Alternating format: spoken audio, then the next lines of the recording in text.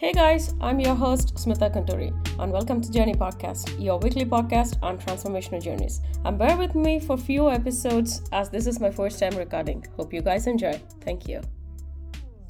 Hello everybody, I have Dr. Cassandra LaClair with me. She is an author, professor, communication consultant, and motivation speaker. She is an expert on communicating feelings and improving connections.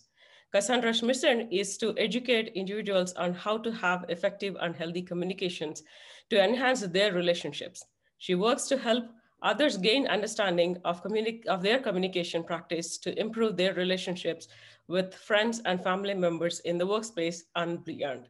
Welcome to our show, Cassandra. Thank you for being here. Thank you so much for having me. I'm very excited. Please go ahead and explain your story. I know you are an established TEDx speaker as well, and you are motivating a lot of people with your story. So yeah, I'm really honored to have you here. Please explain your story, and I'll stop you if I have a question. If not, yeah, please go ahead. Okay, thank you. Well, I wanted to come and talk to everybody. I wanted to tell you a little bit about what brought me to where I am today. So I'm a communication studies professor, and I've been doing that for quite some time, and I teach about relationships and feelings. And one of the reasons why this is so important to me, and one of the things I always say when people ask me about why I teach communication studies, is because I feel like I am supposed to teach other people how to use their voices because I didn't know how to use my own. And so, what I mean by that is when I was a little girl, I was sexually abused by a family friend. And it's something that went on for a period of years. It was not only the sexual abuse, the physical nature of it, but then the psychological manipulation that goes along, often hand in hand with any type of abuse and assault, the threats and things like that. So I endured that throughout childhood and was very scared. I never told anyone. I instead just tried to push it away and pretend it wouldn't matter. So all throughout my life, then what I did was I kind of developed coping mechanisms to be okay. And just, if my abuser said I'd never be good enough, so I was going to prove him wrong and just achieve everything I could, or if my abuser said that no one would ever love me, then watch me be so happy and joyful to everyone that everyone will love me. And so I didn't even realize, because I started doing that at such a young age, that over time, instead of being those coping mechanisms to keep me safe, they became kind of my personality and my persona, like my protective mechanism, these walls I had up. Right. And so what age were you at that time? I was 6 when it began. And Right. yeah, and the man was he was in a position of power. My dad worked for him for a while, and he had more money than our family. And so there's a lot of, people, it's easy now in retrospect to look back and be like, oh, why didn't you tell it? I've went through that whole shaming myself of, why didn't you say something, or how could this have happened? And you see people that age, and, you go through all of that. And it's one of those things where that's what we ask abuse victims all the time. But until you're in that situation, why people stay or why you don't say anything, it's just really hard to understand the level of psychological distress and the way that your brain works so hard to keep you safe and protect you. And that's really what I did my whole life. So, I went about life. People thought I was happy, I was successful, and I really was. I was doing great on the surface, and I was still even doing fairly well, but I always felt kind of this internal sense of panic, or I would get really, triggered very easily, or I'd be doing great, and then all of a sudden I wouldn't be. And I could never figure it out. And it bothered me. I'd go to psychiatrists and counselors, and I'd go through therapy for various things. And there was still just kind of this unsettled feeling, even with medication or what have you. And there were a variety of circumstances in my life that maybe should have caused me to kind of jolt out of that a bit. I have lupus. I was very sick for a long time. I went through a divorce, some other things, but I still was just not really connecting all of the ways that I had pushed my abuse aside and created those coping mechanisms with that feeling of anxiety. I hadn't really considered that that was what the problem was. So then, just a few years ago, just in 2018, my family was hit by a drunk driver.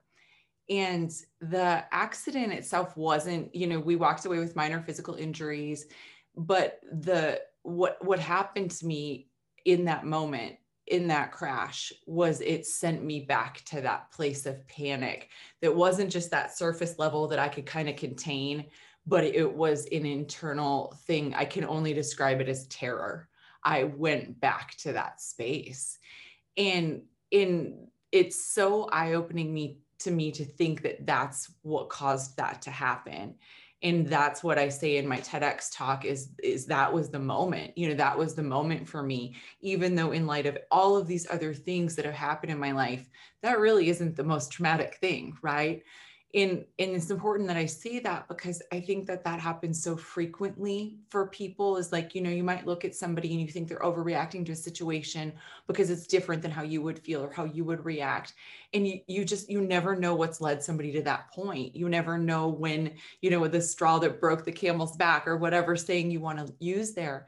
And so that's why I think it's so important that we don't just, judge somebody by one interaction or one encounter either, and just really try to understand their lived experiences.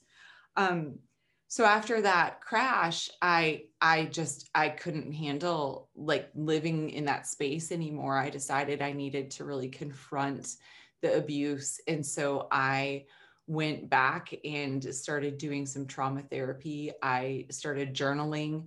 I couldn't get into a lot of the places for help like I wanted to. I didn't have the resources, or they weren't available.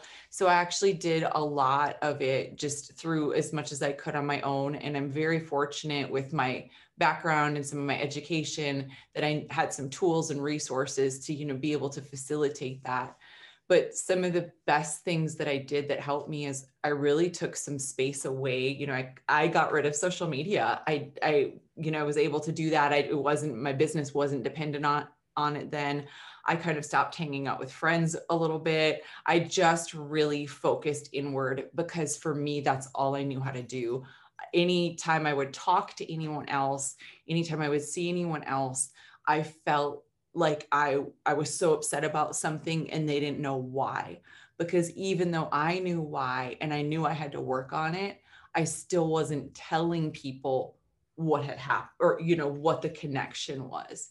So during that time then of going through that and really writing about it, I was just journaling as everything came up. If a trigger happened or something happened to me, I would sit with it and I would try to understand where that feeling came from. And I would just write and write and write and write.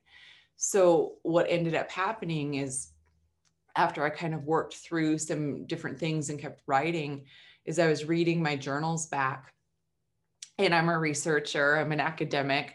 So as I'm reading my journal, I just almost said as I'm reading my research, as I was reading my journals, I can't help but code them, so I'm reading them and taking note of themes. And it was eye-opening, because it was page after page after page of like unlovable, unwanted, unworthy, unlovable, unwanted, unworthy. And I get emotional just seeing it, because I just saw it. It's like they jumped off the pages at me. And I was like, oh, this is what's going on here. And so I took those journals and I put them in kind of like chapter order, just put them together, and decided that I couldn't possibly be the only person who felt these things. And that's how I wrote a book, and I turned it into a book, but the book was never planned. It was not something I intended to do. It was really just after I read them and, like I say, put my little research hat on and analyzed myself, that I saw those patterns. I saw them for what they were. I saw the ways that I not only sought external validation because I was trying to prove something, I saw how I didn't feel worthy. And so I'd keep chasing and chasing and chasing. And that's why accomplishments would feel empty. That's why it wouldn't, it'd be so fleeting. I saw how trying to get people to love me turned into people pleasing, turned into me not even knowing what I wanted or what I needed, or knowing how to have my own opinion about things. And so it really was a transformative experience for me to look, at the ways that my trauma, I've lived with that my whole life. And I thought that I was doing such a good job of, just being okay.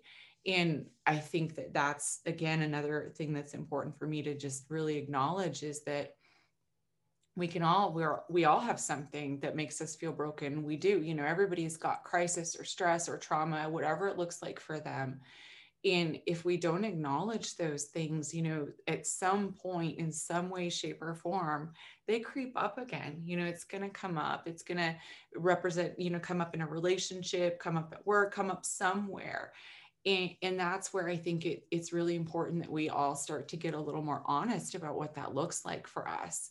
Because otherwise we do, we explode on our loved ones, or we snap at a stranger, or we carry out these things as personal attacks elsewhere out in the world, because we're hurting and we don't know why, or we're scared and we don't know why. And it's gotten to the point then where we're so good at pushing feelings away that people can't even identify that that's what they're feeling. Yep. They so many people, I think, are afraid, and they would never even label themselves as afraid, because then that represents weakness, and no, I'm not scared. And so anyway, just going through all of this, I say all that because that undercurrent of anxiety that I mentioned, and that kind of feeling of fear, and that feeling is gone. My energy has completely changed. I've always been a really upbeat person. I've loved my job. I've been able to talk to people, but it's different because I'm different. I have a peace inside of me that I truly did not think was possible for me. I thought it was something that like other people could have, but that I wasn't going to get. So yeah, that's my story. So when you're mentioning about the perceptions of people on you and how it actually like gets into us, so how big was that for you? Like, how do you actually take up the judgmental thoughts of others, or like what was your thought process beyond that? I really hated disappointing people. I hated people being upset with me. And I still, nobody likes that feeling, but it was to the point where I would sacrifice my own needs. And that's in part because I didn't think I was worthy of having needs. I didn't have enough self-love or self-worth. So I was and some of that, is very common with abuse victims too. You don't have any sense of boundaries. Your boundaries are degraded. And so once your boundaries are violated like that, it almost feels like, why would I attempt to create more? Because you feel like people are going to take advantage of those, or aren't going to listen. And so I really struggled with even the boundary setting. So the people pleasing, or trying to be there for others and everything, it was in part because, I didn't think I didn't have enough value of myself to protect my own energy and my own space. Have you ever explained about this to your parents, and what was that process like? Did they accept that? Yeah, it was really hard. I didn't talk to them until I had written my book. I knew I was writing my book. I knew it was about to put it out, and I went to visit them, and I sat down with them in their living room, and I told them, and it was really difficult, because they were wonderful. They were wonderful. But you can imagine, I know you're a parent, and I'm a parent, and you can just imagine that pain. And one thing, they feel responsible for not keeping me safe, as any parent would. And it's hard to, especially because I've come so far through it, and I'm okay, then making sure that they get now a chance to be okay with it, because that's something for them that then they have to think through and work through and sit with, and same with my brother and my sister and everything. And so I'm really honestly quite glad that I waited till the time when I told them, because then by the time I talked to them, I was able to be more, a comfort, and to tell them it was okay, because I felt stronger. So for me, that was necessary. But one thing I think is really important too is just, people have to do it in the way that feels all right to them and feels good to them, and that they feel safe with too. When did you realize you wanted to start talking about this story so that it would make much sense for somebody to even come out of their traumas or like talk about their story? What triggered you to do that? It really wasn't until I read my journals. Like I say, I read them and I saw those themes, and I had no plans to write this book. I had no plans to ever talk about it. And that's why it really happened really fast. Once I decided, it was just this huge push to get it out before the TEDx talk. But really the only reason I did it is I felt called to. I felt like I read it. Yeah, I can't even say it without getting emotional. Um, I know I'm supposed to. I knew I was supposed to help more people. I knew that by allowing others to see it for what it was, and by allowing others to see the ways it impacted me, and really, because my book is very raw, it's very vulnerable. Um, and it's very messy, it's kind of all over the place. And that's on purpose, because that's what healing looks like. That's what going through that looks like. And so I was just really authentic, or as authentic as I felt I could be about the whole process, because I really just think that there are so many people for many, many reasons who feel a lot of the things I felt. And I feel that also now, because people have contacted me from reading it and things like that. And so, yeah, it was not a plan. I still don't really completely know what I'm doing, but it doesn't matter, because I know I'm supposed to do it. So I'm going to figure it out. I mean, when you are at the point, like, yes, you have to do it no matter what it is, that is really, really great to know. When you mentioned like your trauma is just not physical, it was also psychological abuse. I can't say like what was it like. I don't want to ask what was it like or anything. But when you are reading your own journal, even talking about it right now, you're going emotional. So what hurts most is that it happened to you, or like is that what you thought about yourself? Yeah, it's interesting, because the emotion I feel now is like, it's power. It's not sadness. Like even the tears, I'm a very emotional creature. I tear up very easily. And it's power. It's that, when I say I see those things, or when I did that, it's that knowledge and that recognition that I overcame it. And that's a wonderful feeling. I'll take those tears any day. But it's interesting. Sometimes, there are spots where I'll read parts back to my in my book, or I'll see it and I'll be like, oh yeah, there are still memories or things where it doesn't send me into a state of panic or a spiral, but there's still always like maybe a little twinge or something, or just a recognition. Or even, I'll see something randomly at a store or somewhere, and it'll bring back a memory or something like that. And I think the biggest thing for me now is that I understand it. I understand where they come from, and I can kind of place why I'm feeling those things. And that's because when I was doing so much of my healing work, I would sit with those triggers. They'd come up, and I'd try to understand, okay, what is this feeling? Where does it come from? What's really happening within my body? What am I really mad at, or what am I really upset with? And so I worked at that every day, and sometimes, over and over and over it. And I think that that's something that is also very important to acknowledge, because it doesn't go away. It doesn't go away. If you have PTSD, CPTSD, like it doesn't go away. You learn different ways to manage it. You learn to understand it better. You learn to explain it better to the loved ones that you have. But there are still times where I know I snap at my kids faster than I would normally, or where I will get anxious out of nowhere.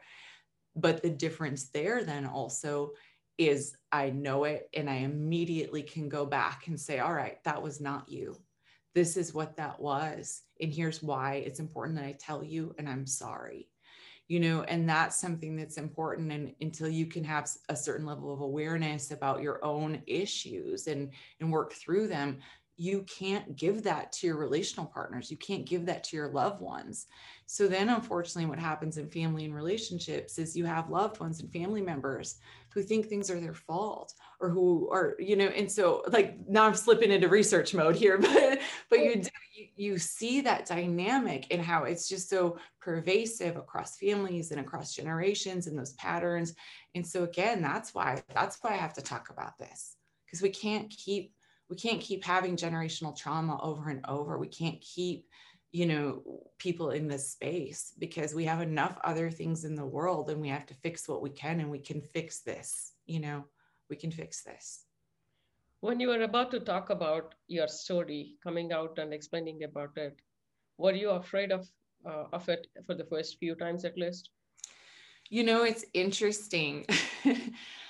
I was so focused on helping like people. I was like, I'm going to help these people out here, that I like thought about these anonymous people, that it wasn't until my book was on Amazon that I was like, oh, what about all the people I see every day who now are going to know all these things, like when I go to the grocery store or whatever.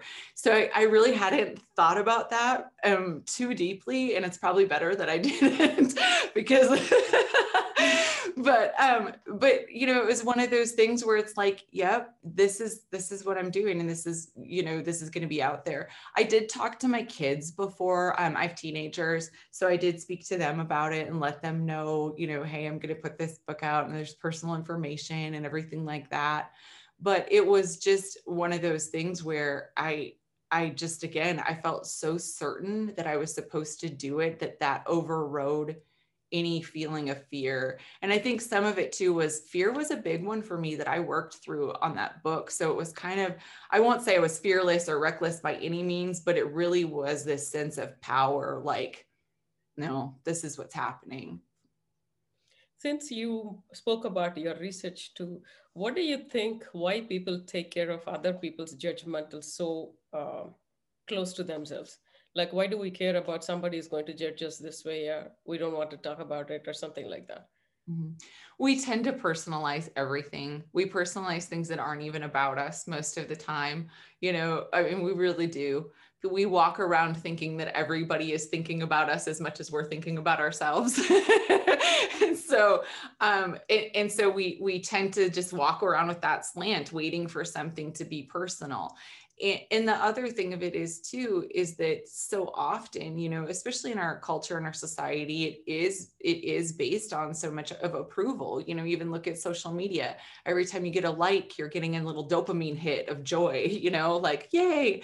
And so we crave that. We're conditioned to want that now at a younger and younger age. And so we know that feels good, right? So if somebody gives us a judgment that is opposite of that, it can cause us just to question that or crave that or want that. And it's interesting too, because people have it for different things. For some people, it's like achievement in like a physical sport area. For some people, it's about their creativity or being smart or being attractive or being whatever. But most people have something that, is something that where it's hurtful to them if they don't feel seen or heard. And I think that that's what it is like, we don't like the judgment of others because we feel it's counter to how we feel about ourselves. So we don't feel seen or valued. And then that's why people get defensive, because you're like, no, that's not me at all, or you're not right. And again, that's where it's then hard to even have a rational conversation at that point, because you're already upset or worried about something, When you started writing your journal and reading about it later on, were you able to accept all of you in the first place itself, or like, is it a process that you have to work through to accept every piece of you? It was a process. I mean, it was definitely something where there were parts of it that I didn't understand or that I felt like I was working through, and then they'd come back up again. So it was really difficult to kind of accept some pieces more than others, especially, when I look at things like I still made a lot of poor choices. I can say that, yes, there were all these things for the abuse, but then the actions that I did from them, those are mine, or the ways that I treated people, or the, poor choices I made with drinking or whatever. I still did that in the aftermath of the abuse, and so really getting honest with myself too about the ways that I had to change and the ways I was doing things. And that's scary. And it's scary not only to confront what you did, but it's scary to confront why you did it. And that goes back to, again, and how are you not going to do it again then going forward? Or how are you going to, and so for me, it's really just that recognition of trying to do the best I can in each moment and do better the next one. And really forgiving myself was the hardest. That was the hardest piece of all of it. And forgiving myself for not saying anything, forgiving myself for not talking about it, not dealing with, all of it, that shame. And gosh, shame is so awful. You look at all of the research on it, and you listen to people who talk about it, and it's so pervasive. That's something that people have been shamed their whole lives, and then they also shame themselves to a degree that is just it's so difficult for people to even unpack the ways that they are keeping themselves down. I heard about forgiveness a lot of times from a lot of people in different perspectives. What do you call forgiveness to yourself, or like forgiveness process in your life?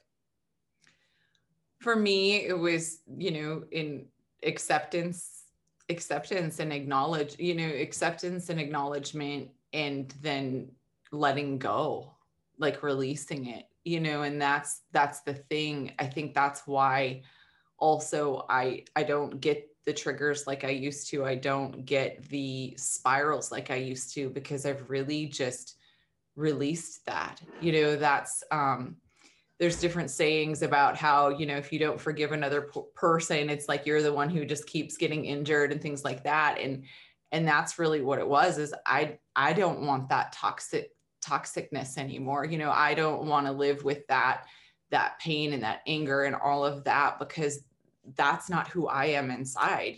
I am joyful, and I am happy, and I'm kind, and I am caring. And so in order to really feel that and be that, I have to forgive myself. I have to forgive everybody. I have to forgive whatever, so I can let those things go, so I can be my authentic self. And that's something that it's hard. It takes work, it takes work every day. And especially, again, yourself, like my go-to is to beat myself up, and just even watching my own thought patterns. I was the person who, if I couldn't find my keys in my head, I'd be like, oh, you're so stupid. Why don't you ever put your keys away? Where are they? Like, I'm constantly doing that, so just even stuff like that, really checking myself in the ways that I wasn't very nice to myself, and I constantly was in that thought pattern, and just kind of breaking that and forgiving myself for the ways that I treated myself too. So is that forgiving process is just for ourselves in that case, or like, is it for the other person who did that for you? I think that that's such an individual thing for people. I will say that it was much different for me, because by the time I went to really heal from things, my abuser was dead. So that's a different space, and that's a completely different space for better and for worse, for some reason, for some things. And so I think that that for people, think about people who their abusers are their family members, and they see them or they have to interact with them. And that's something where that's why I do have a little bit of trouble with some of the things I do read on forgiveness, because there's some literature that makes it sound like if you can't forgive, then you're not really healed. And that's really not fair to put on somebody. That's really not fair. The exact reason I wanted to ask you that question. If you are looking at the person who hurt you most, and if you say like, yeah, it doesn't hurt me anymore, so you're good to have right in front of me. So I cannot connect with that level of forgiveness at all. So Yeah. that's the reason I wanted to ask you, like, yeah, what is that forgiveness to you? Mm-hmm. Even for me, my abusers were like dead. Mm-hmm. So I never really got a chance to even think through that what will happen tomorrow if they're going to come right in front of me. I don't know. But Mm-hmm. yeah, so yeah, please go ahead. Yeah, no, I mean, I just think it's something where, and that's, you can't dictate when somebody else is ready for that either. It's not your place. And that's what's hard is just really, for other people, family members, friends, or outside, whoever, it can be hard for them when they see people, why, move on with your life or get over it, or, hopefully people don't say things like that. Oh my goodness. But they do, or they think that, like, oh, haven't you worked through that, or it's okay, or because in part, they're trying to make themselves okay with it too, and so the quicker everybody gets over it or forgets about it or moves on, then we can just like forget about it, which is problematic for all the reasons I talked about, right? And just, I think it can be really difficult, the forgiveness thing, especially in places where, the abuser is known or there's mutual friends, because then you have to also entertain these people who will say, try to defend it, or try to say, oh, negotiate and navigate those spaces. And that's really difficult. Or people who work with people who've abused them, or assaulted them, or what, harassed them. And I think that the best thing we can do when we're talking about forgiveness is just say, hey, you get to do this on your own time. You Hmm. get to work through this, like, that can be the goal, but like, you get to that goal as you're working toward it, and in a way that's right for you. You can't force that for anyone. Definitely we can't. But yeah, as I mentioned, for us to feel that okay, kind of our move on in your words, when you mentioned the move on is something like we aren't, I don't know how to put it. It's not something that we can say like that never happened, or like, yeah, we forgot everything about it. That still exists within ourselves itself. But the way that I think about moving on is even if those traumas are like, even if those memories come back and trigger us, it's not going to affect us the way it was affecting before. That's where your healing, your forgiveness comes in. And yes, you are able to think about it and say like, "Oh, okay, it happened and I'm okay right now. So yeah, I'm moving on." It's Mm-hmm. not something to the other person saying like, okay, whatever you have done to me, I'm really good right now and I'm moving on. For me, forgiveness is not that. That's why, as you mentioned, like, yeah, even I can't connect with some of the forgiveness philosophies if I read about. Mm-hmm.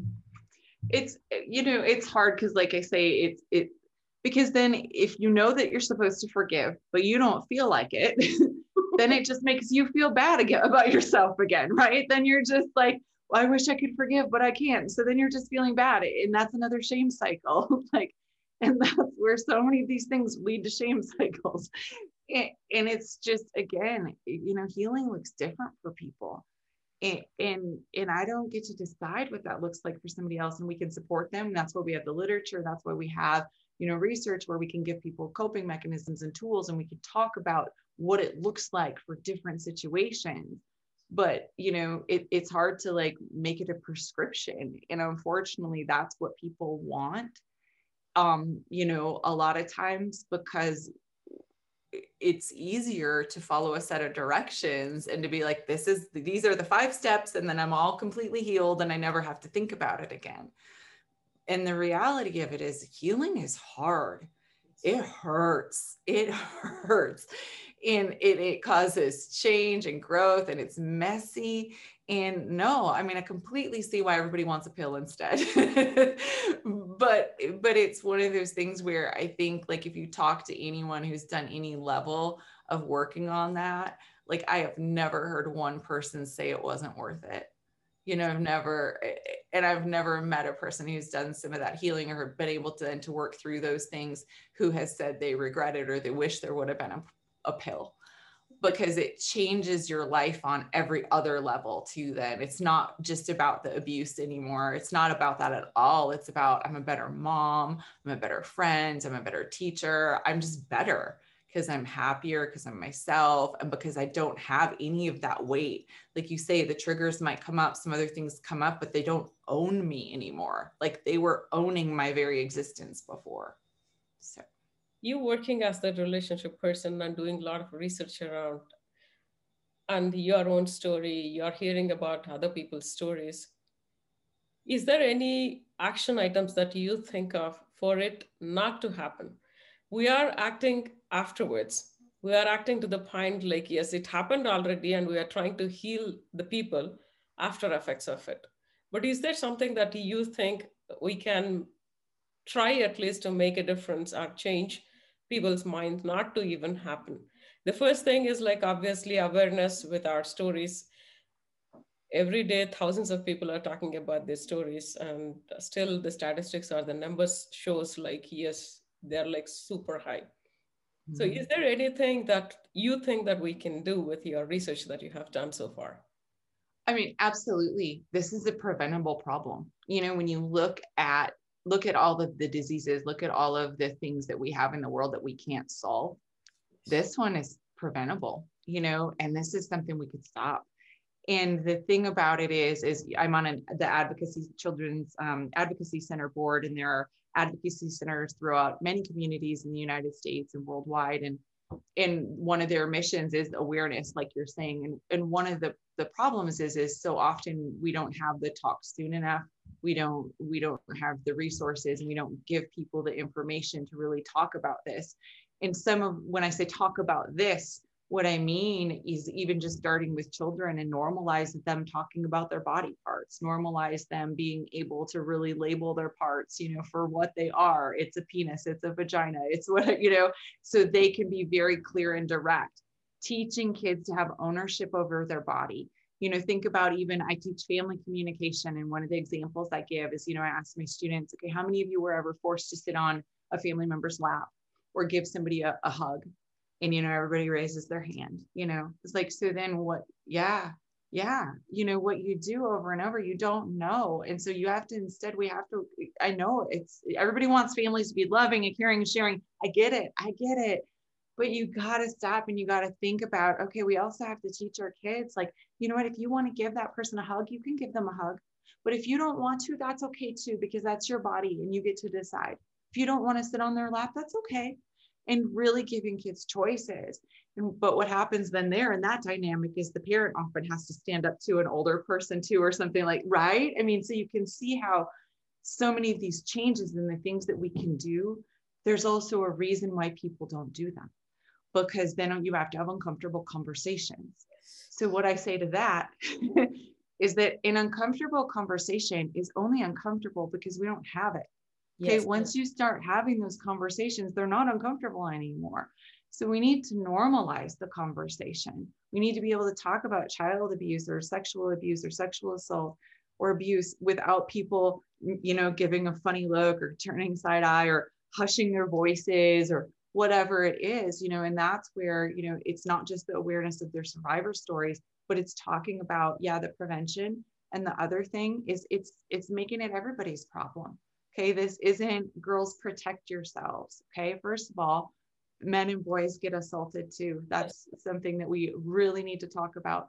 But in addition to that, you know, instead of teaching, you know, men not to assault women, or, you know, women to protect themselves, we have to teach men not to assault women, or vice versa. Again, I don't want to make it gendered one way or the other because it's across the board. Yes. But just really embedding that in at a younger age in the family dynamic and talking about it and then reinforcing it at school. But it's a hard sell to get people to talk about it, you know, it is. And we instead, like you say, use hushed tones, or we talk about it, or the thing of it is that if people knew how prevalent it was, like, again, I'm on the advocacy center board, and so I know the statistics, and I'll say things to people and they're floored. They're right here, really, in our town? Yeah, right here in our town, you know, because again, you don't hear about it. So just even, you know, reporting it, talking about it, sharing it, and again, really being vocal about some of those things to kids and empowering them. So do you work with kids at all? I do when I get asked to, like through organizations or youth groups and things like that. And I have a few clients, but I mean, primarily when I teach, it's college students. I do some workshops mainly for more middle school age, but I actually really like to work with elementary school kids too, because they'll tell you, they'll tell you stuff. And it's honestly really fun to get them to just talk about their feelings and to open it up about it, and to, like, you hear them be proud of who they are. And I think that that's so cool, because if we can teach kids to talk about how to be proud of who they are and how to be, empowered in their voices, then if something bad does happen to them, they might feel more confident to say things. But then just also, aside from the abuse stuff, if you can instill and reinforce, who you are and your identity and what you're proud of about yourself, and you just reinforce that over and over, that's amazing. By the time my college students get to me, all we're doing is we're undoing their patterns. We're doing and that's what they say. I asked my students last semester to give advice to their 8th grade self. And then I did a workshop for 8th graders and I used their advice too. And it was all stuff, like, don't let other people bully you. Just be yourself and be proud of yourself and be self-confident. It's all of the things that we tell kids. It's all of it. But really, like, by the time we're telling them that in middle school, instead we need to show them how to do it. We need to show them what it looks like, instead of telling a kid, like, be proud of yourself. Okay, well, what does that mean? Okay, hey, so let's look at, how could you be proud of yourself? Let's write down a list of things that you like about yourself. Okay, and just things that you can feel inside of yourself that you like. Okay, then you be proud of those things, or whatever it is. Or instead of telling a kid, like, oh, just be happy. Okay, well, what does that mean? Okay, like, really teaching them to identify what the feeling looks like for them, so that they can talk about that and they can identify it. So I know I'm going all over the place on tangents here about this. Obviously, I'm very passionate about it. I want it because, like, we are hearing so many stories, but we are not hearing a solution at all. We are hearing the problem all the time. So I would definitely love to hear the solution part of it too. Because you being in that industry, being on the board, and also like doing a lot of research behind the scenes, yes, you had the problem before and you know personally how that feels. So what is the solution that we are looking towards? But definitely this is a great conversation. So yes, please give us as much as information that you think it is relevant for this. Yes. I think that so much of it is just the awareness and the acknowledgement and the recognition. And then also, and this is hard, but really to being willing to be open when people do talk. And this is what is very difficult. If somebody comes to you with a disclosure or they say something, not everybody can handle that kind of information. Some people, in fact, handle it very poorly because it makes them uncomfortable or they're not equipped. And really, I think we also then, the reason we need awareness, the reason we need these conversations is, like I said in my TEDx talk, because we have to prepare people how to respond to these things too. We have to teach people how to be able to hold space for others and to have that compassion, to be able to listen, or if you can't, to admit that and tell somebody, I'm so sorry, like, thank you for sharing this with me right now, and I want to help you get to the right space, but I can't be in this position for you, but I'm going to help get you where you can, or whatever it is, right? Because what we see now is so often is, like, people don't make direct disclosures. They might not come right out and say it, but they'll beat around the bush, or they'll hint at it, or they'll say, like, what would happen if this, or have you heard about something like this? In it can take some direct questions to really get people to be clear and to be forthright, or to be open, or to really want to share their stories. And that takes knowing how to respond. That takes knowing how to listen. And that takes also an openness to recognize that what somebody else experiences might not match up with you, but that doesn't mean they're wrong. And that's a big one too, right? Because especially when we're talking about, like, abuse or anything else, maybe I had this experience, but maybe to you, my abuser is a great person. So then I'm telling you, and you're just like, I just could never see that. I can't believe that. Oh, I don't know. well, that's your experience. But then instead, what you've done is you've not validated what I have felt. You have, eroded the fact that this was my lived experience. So and I say that because when people do that, they're not trying to be hateful and hurtful most of the time. It's all about training the ways that we respond and thinking about that. So I think that that's also a big portion of this is the awareness, it's the responsiveness, it's all of it. I also heard a couple of people saying like when I talk about not my story, even just like generalizing, saying like, yeah, these things happen. I heard one person saying to me, saying like, oh, these things happen to everybody. What's a big deal? Why are you making it as? I'm like, okay, so how are you serving are you saying that it happened to you? And she was like, yes, it happened to me. So what's the big deal? Why are you talking even starting this awareness campaign or whatever? I'm not stopping you. Good that you're doing it, but again, what's the point of doing it? So for Yeah. such kind of people, what do you answer? No, it's again that judgment, right? It's that and that's why I think it's important where it doesn't matter. It doesn't matter if somebody was in the same exact experience as you and you were completely over it. And maybe you think that, oh gosh, they can't get over it. And what's their problem? We judge the way other people have healed. We are judging the way people are working through trauma and crisis and stress. And instead, I wish people could just remember what that feels like. And like, remember what that feels like when you're in that space. The last thing you need is anyone judging you for how you're getting through it. Right. So I think that the thing is again, acknowledgement of, yep, doesn't look anything like the way that you've done it, or our experiences might be completely different, but this is what I'm feeling right now. And these are my experiences. And this is the truth I'm living. And I think that it can be hard to say those things, but I also think that's important, and that I think is more powerful because I've done the whole thing then too, where I've tried to explain it or where I've been like, or I've gotten passive aggressive about it. And it never has made me feel better. It doesn't make the other person change their stance.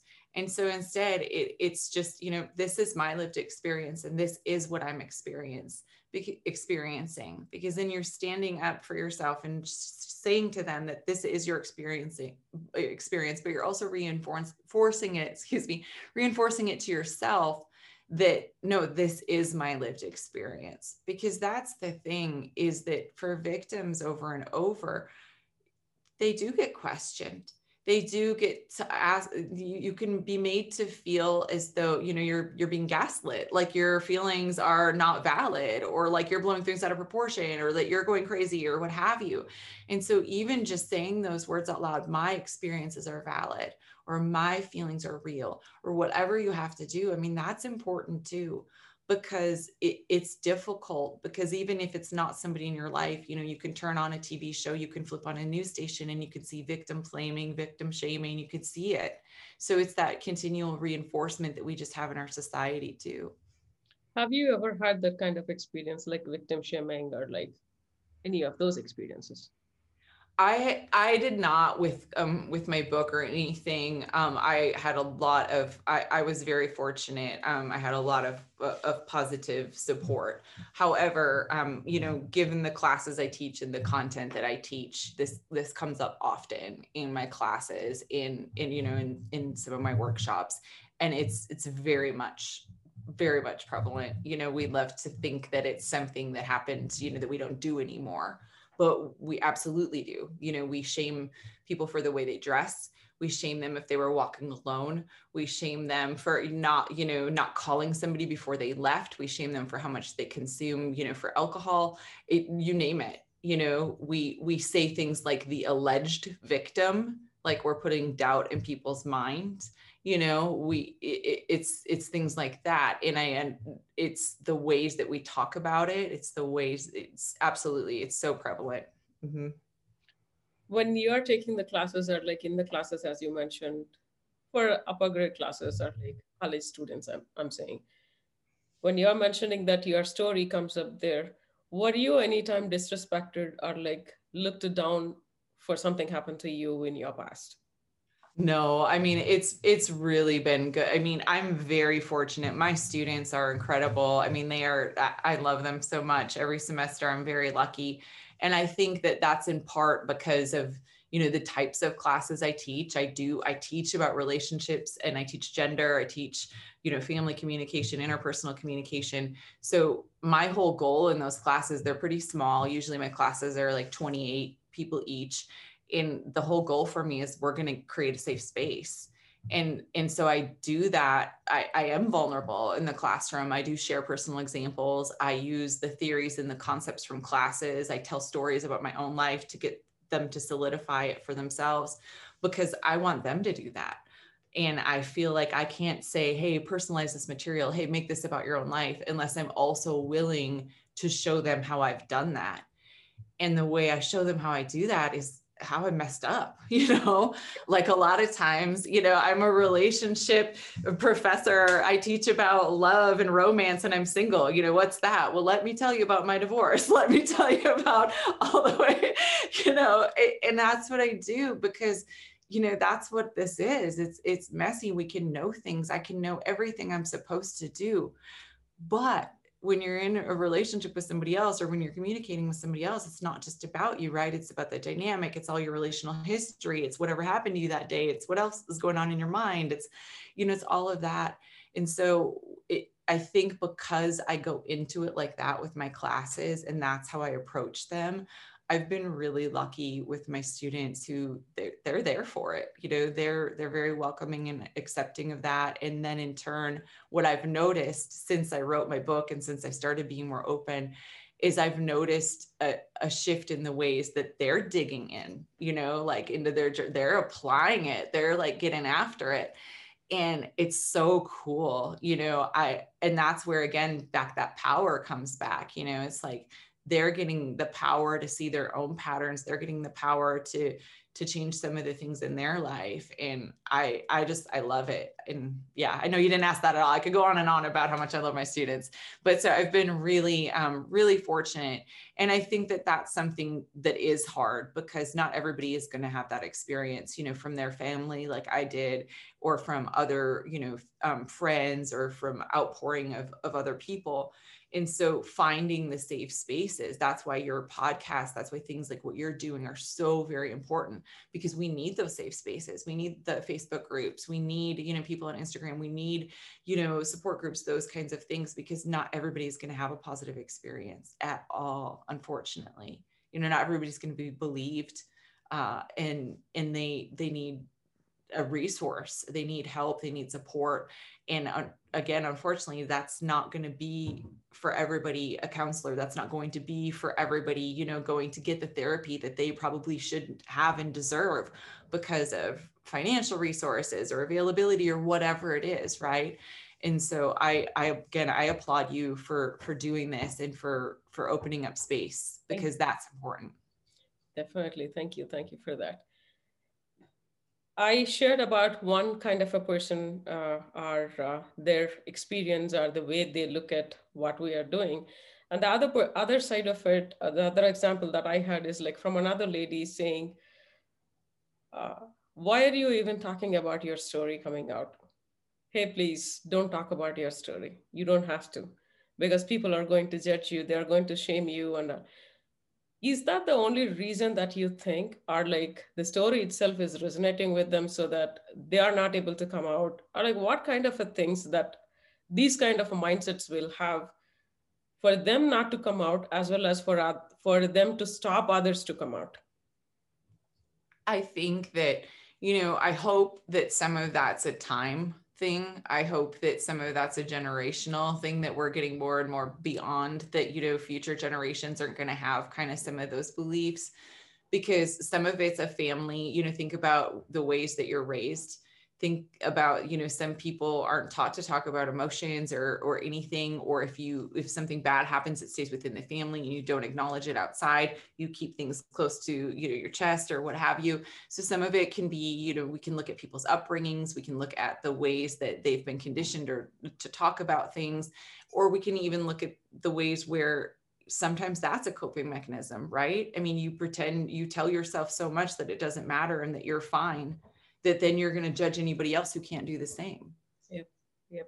So, I'm always real suspect. I will be honest with you, of anyone who says like, no, I'm completely good. I'm like, yeah, you are. Let's talk about that. So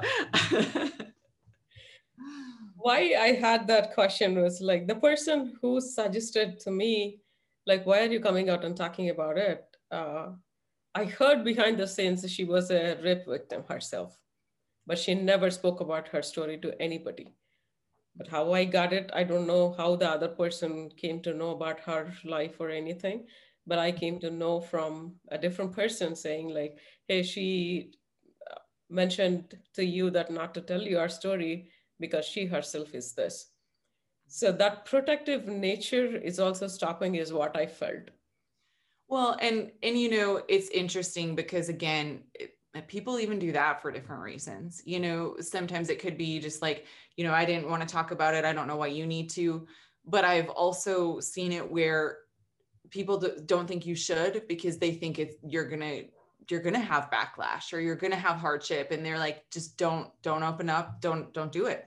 You should let this one go. Pretend, move forward. Or whatever we tell people, just put that in the past. Okay, that's a different chapter. Think of all these sayings, right?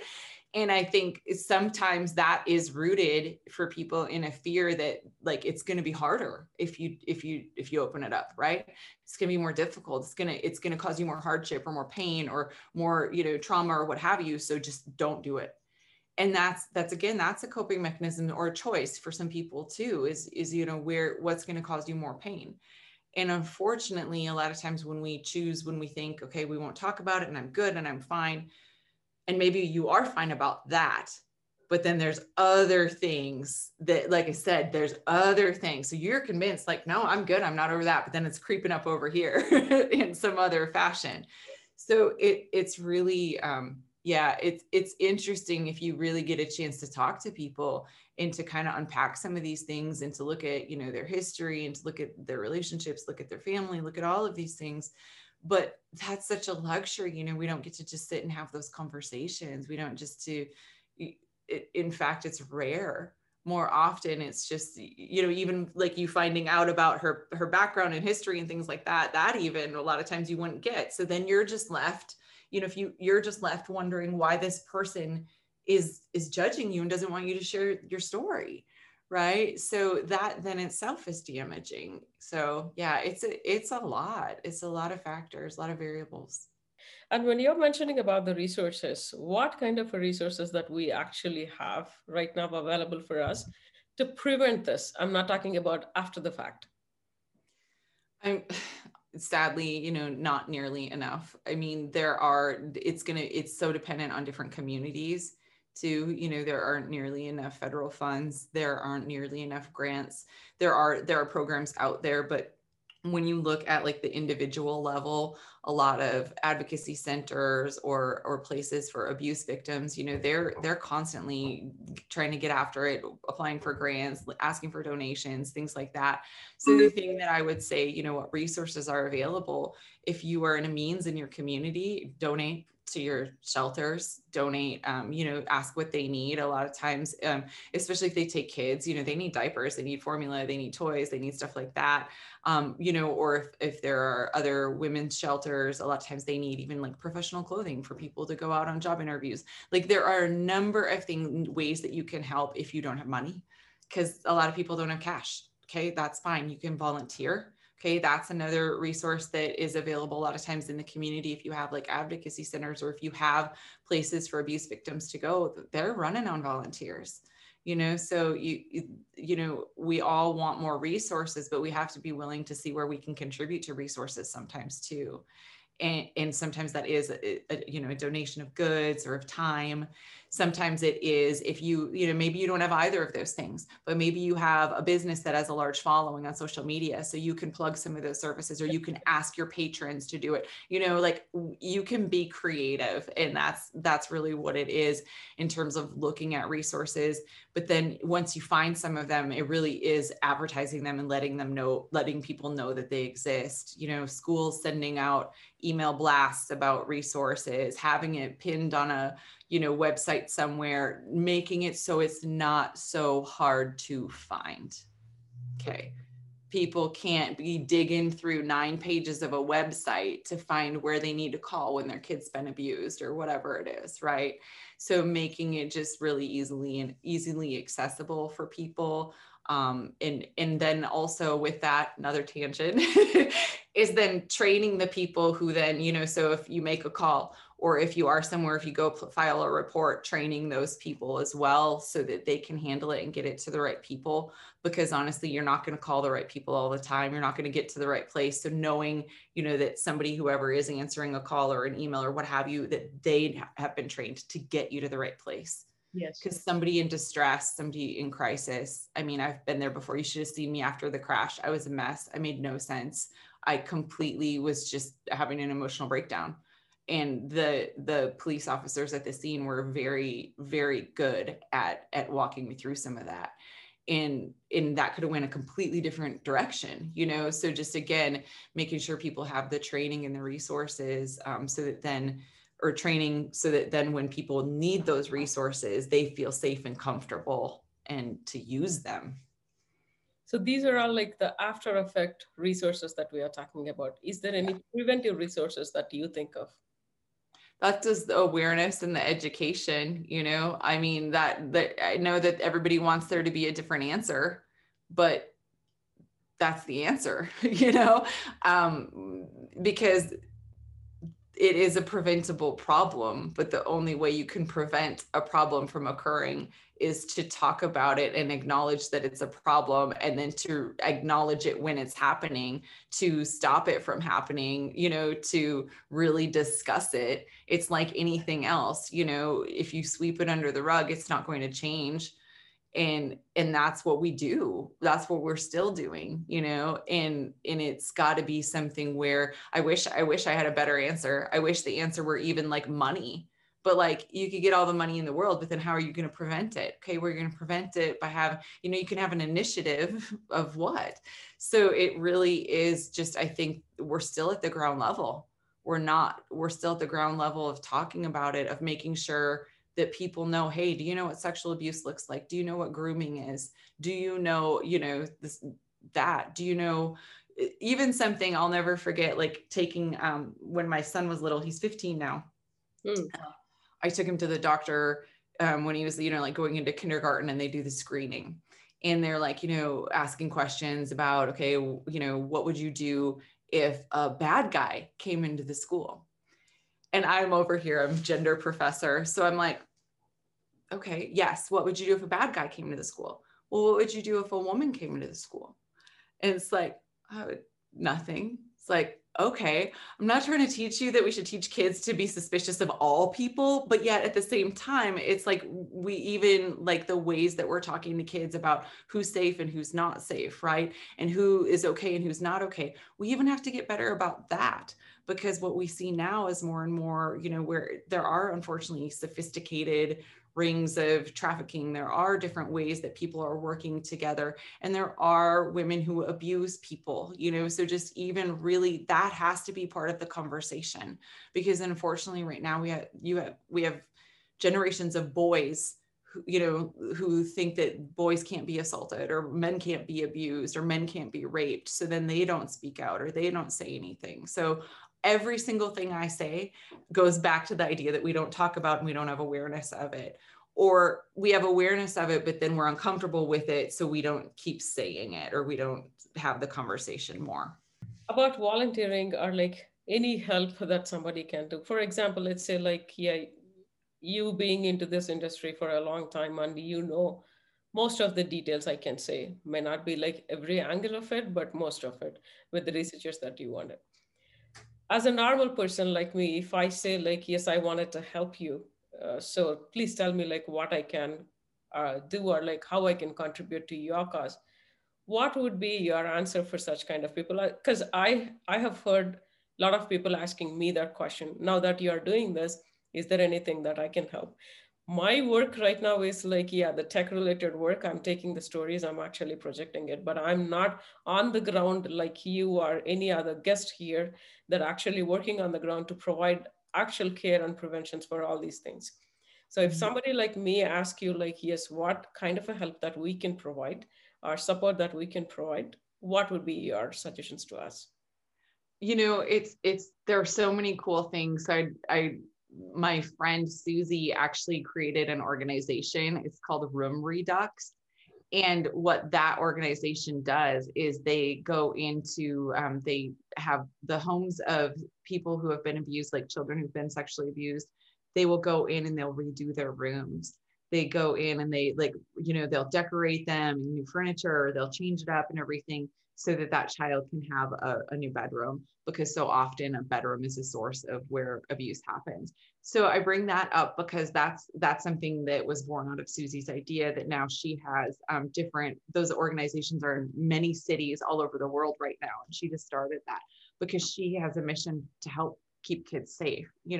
So whatever that looks like for you, one of the things, it's a big problem. It feels overwhelming. And with any time you get involved in any advocacy or activist work, one of the things is you can't jump in and bite off more than you can chew, because you're going to get discouraged, you're going to get burnt out, and then you're not going to be able to help as many people anyway, because you're going to feel that. So start where you are. Start at your hometown. Start where, if you don't want to, again, if you don't have a lot of money to give, or if you can't contact this national organization about how you're going to help them, are there schools that need resources? Are there other organizations? Sometimes it's church groups, sometimes it's nonprofit organizations. You can even do things like, you could do a canned food drive for the shelter or things like that.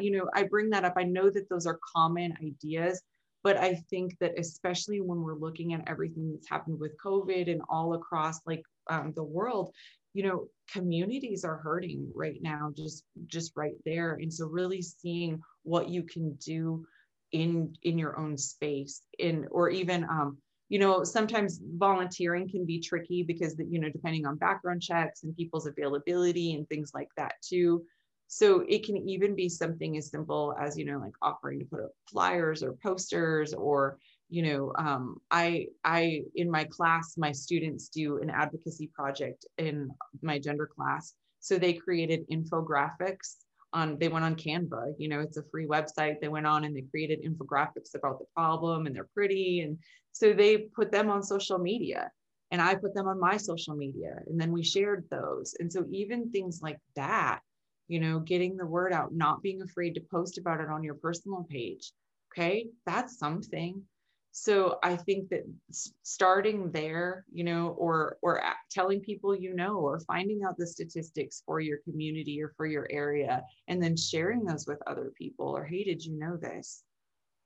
Those would be, I mean, those are all good places to start, I think. What is success to you?